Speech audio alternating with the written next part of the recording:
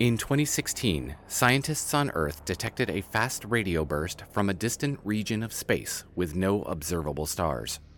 This signal contained a constant series of data packets and a decryption key. Once it was decrypted, the data contained a number of transmissions from 2 planets in a binary system. Included in the data was a translation matrix that researchers used to translate the entries as best as possible into English. The following transmissions were declassified by the scientific community and given to us to present.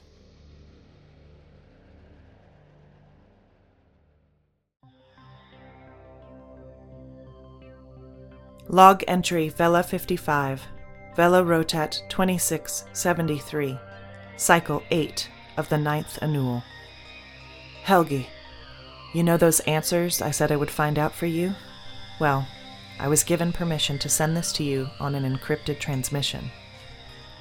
I know I can't tell you to keep this to yourself, but please, only share with those you trust. I think we are going to need your help.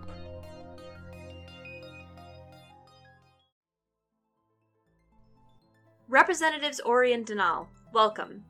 I hope you don't mind the formality of this meeting, but I think you will find that it's necessary. Per protocol, this will be recorded. Congratulations on your appointments, both of you. Thank you. Happy to be here. Thank you. I just want to represent my people as best I can. Presiding over this session is Prime Representative Bolas of Senoth and Prime Representative Yoma of Sonoth. Also in attendance is myself, Eslar, as the capital representative of La'ar. As newly elected officials for your regions, the in-brief is a tradition to bring you up to the surface of important matters affecting all of Vela and help you make the informed decisions that we all must face. Sadly, there is one particular subject that will be taking up most of our time, so let's get that out of the way first. Agreed. We have already scheduled 4 more in-briefs for later in the annual, so we can use this time to discuss the most pressing matter that I believe affects both of your areas of expertise. That's not ominous at all.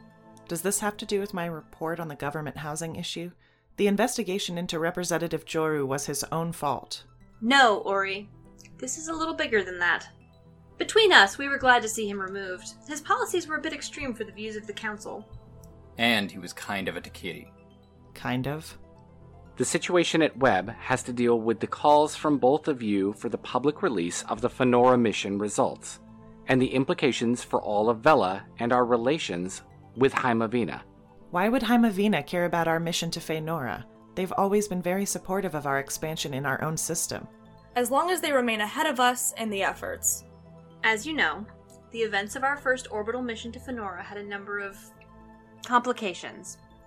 Ori, I know this information may be hard for you to hear, but your friend Kezi's actions were most certainly not for nothing.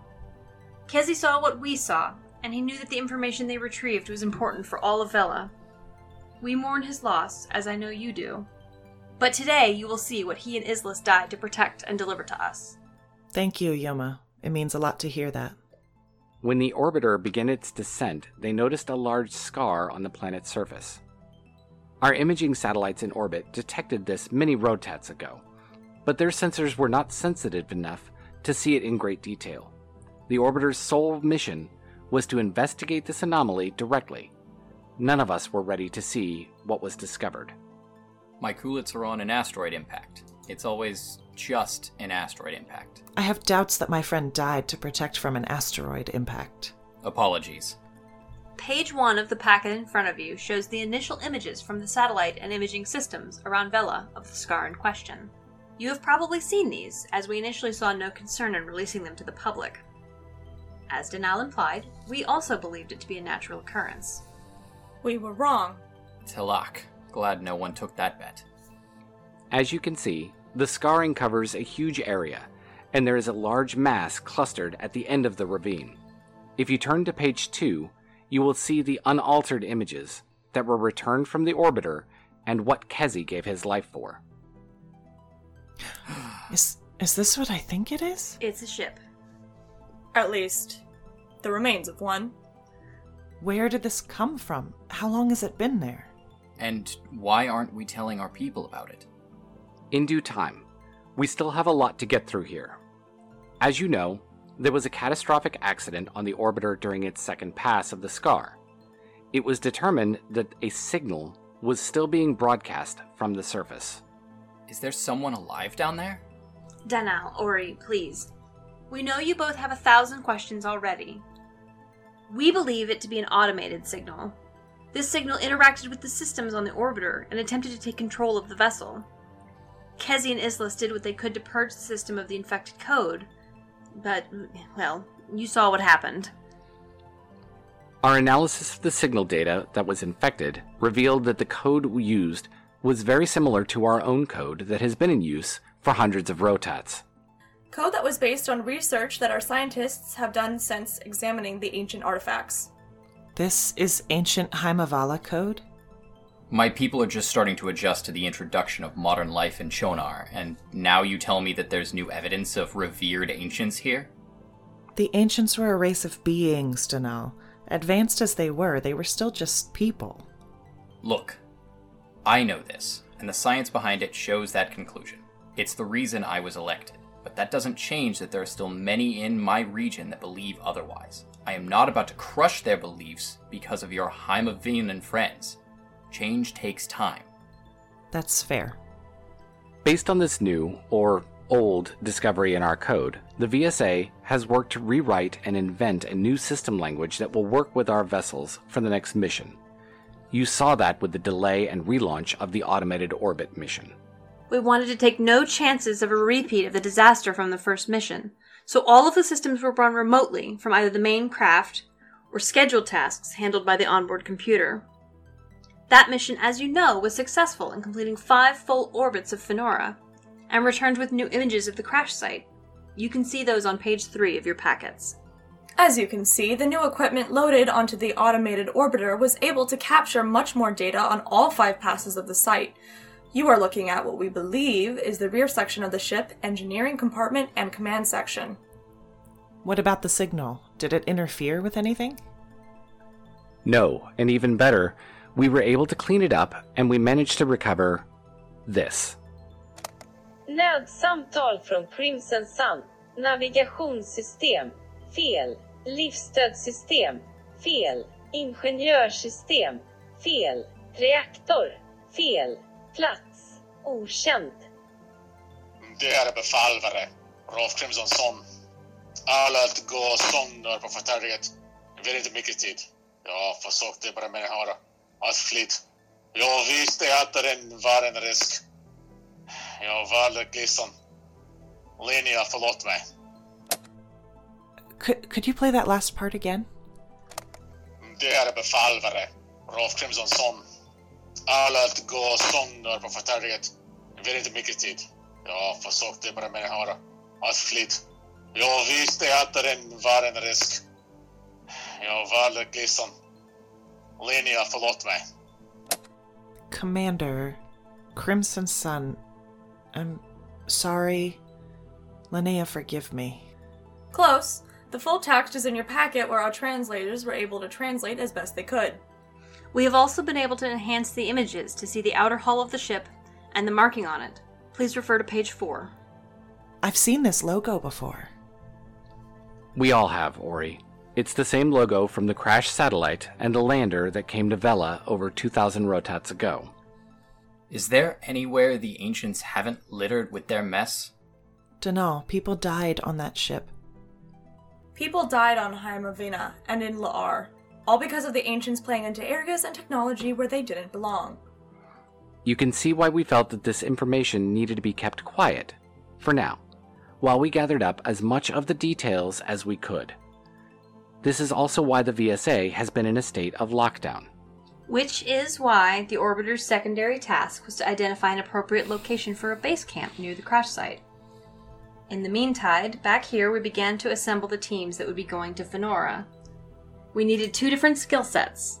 One, to represent to the public a scientific and exploration mission to inspire our people. The other, a search and forensic team to discover what happened with this ship and recover anything from the site.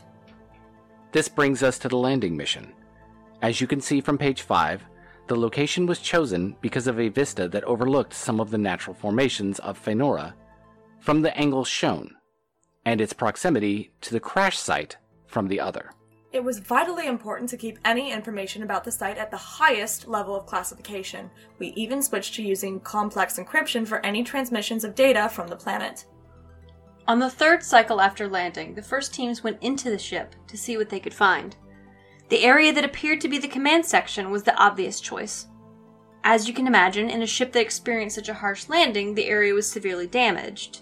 They were able to trace the signal to a hardened compartment under the command section that looks to be designed to survive any sort of crash. Phenora, being a frozen planet, preserved much of what the team saw, but it still has a minimal atmosphere. While the decay was limited, the experts have determined that the level of decomposition and the buildup of debris and shifts in the landscape put this wreck at roughly 2,600 rotats ago. The fact that this signal was still transmitting is astonishing. The team discovered a vast array of solar collectors that, while damaged and mostly covered, were still able to provide power to this device as it had priority over all other systems. Is this one of the colony ships that Heimavala Prime sent out? 2,600 rotats would place it around the time of the Siddhist Anda. The what? The Siddhist Anda was an event on Heimavina, then called Heimavala Prime, that wiped out the majority of the population. Didn't you read about this? Literally lived in an information bubble for most of my life. Oh, right. Sorry. To answer your question, we don't know. It doesn't appear to be the size that we would expect something like a colony ship to be. Our initial questions to Heimavina about their colony ships were asked back when the information about them was discovered. They were described to us as being large enough to hold hundreds of thousands of people. This appears to only hold 1,000 or so. We also had a third team on this mission whose goal was to scout and establish a larger location for a permanent facility. We realized that this was going to be a larger undertaking than originally anticipated. Which is why the second landing mission was rushed to launch, utilizing the main craft ESSA-1 from the automated orbit mission. The timing on the second mission had to line up with the return of that ship. The cruise ship ESSA-2 from the first landing and the ESSA-1 are now in a paired elliptical orbit between Phenora and Vela. As each one returns, it is restocked and refueled for its next Phenora rotation. The second landing team arrived on Phenora only a few annals ago, and they have already been sending back information. The public team has been performing terrain experiments and analysis. I know what the public teams are doing. I've only been covering VSA operations for most of my life. What did the other team find? Ori, you need to prepare yourself. The findings are a little more disturbing. Turn to page 6. Oh. Are those bodies? Yes. So far, they have accounted for and cataloged over 100 bodies. Most of them were in cabins, strapped into compression couches and chairs. Many of them are nothing but bones, but many others were preserved due to the frozen atmosphere. Nothing was moved from where it was found until we can get the proper equipment in place. This is a mass grave site. Which is one of the many reasons we have yet to contact Heimavina about this discovery. Engineers from the latest team have begun to explore more of the command module and are, as we speak, attempting to recover any information about the nature of the ship and its mission. Meanwhile, the initial engineering team is working on getting access to the engineering section to learn what we can about the ship's propulsion and how it was able to make the trip to Phenora. You mean how we can use this technology for ourselves? Mana died on that ship, most likely trying to escape a planet that was going to kill them, and you are concerned about what we can gain from this? I meant no disrespect, but the fact of the matter is that we can use some of the technology to further our own understanding and exploration of our system. Nothing will be done without the approval of this council, now with the addition of Ori and Denal. We want to present this information to Heimavina and handle the situation in the best way possible, which is where you come in, Ori. Because of Helgi. Reef Guard here and Planetary Defense on Heimavina have a cooperation agreement, and their official channels have already begun discussions of the signal interruptions that we have seen from Kezi's mission and the mission that Verkstad sent to Viceni. They are collaborating to discover if there's any sort of similarity between the two events. Neither of them have been allowed to the information you see in front of you. Helgi has intimate knowledge of both events through his own investigation and your correspondence, and his position with Verkstad makes him a unique contact who could help put the pieces together to help us understand what happened here and what we can do going forward. Not to mention that he has studied the Ancients' technology and even integrated it into his own designs. You know those transmissions were supposed to be private. Oh, Ori, you know that nothing you've done was ever private. Did you think that you were here in this room right now because of your own actions? What? We have been watching you for a long time, steering you towards this moment. Both of you, actually. Denal is one of the most scientifically astute Chinorians to come out of the city. His views are skewed from previous representatives. Throughout his life, his experiences were guided to bring him here. We needed his viewpoints to be more understanding than previous council members. And Ori, who do you think was really funding your expeditions? The incident with the La'ar News Network? The event that sent you to Seonar? Your appointment as the comrep to the council? Everything was designed to bring you here. The previous prime representatives knew your worth to the council, as did your father. I don't know what to say. Say that you will help us uncover this mystery.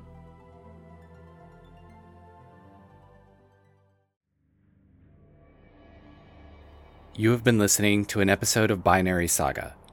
The part of Ori has been played by Juliana Finch. Bolas is Steve Petrocelli. Yoma is Sarah Boyle. Denal is Andrew Seal. And Eslar is Jillian Church. Music by Eric Matthias and soundimage.org. You can find us on Twitter and Facebook with @TheBinarySaga. Want to ask us questions? You can join us on Discord for general chat. Find all of these links and more information at binarysaga.com. If you like what we are doing, please consider visiting our Patreon page, which can be found in the Where to Find Us menu on our website, or leave a review on your favorite podcast app.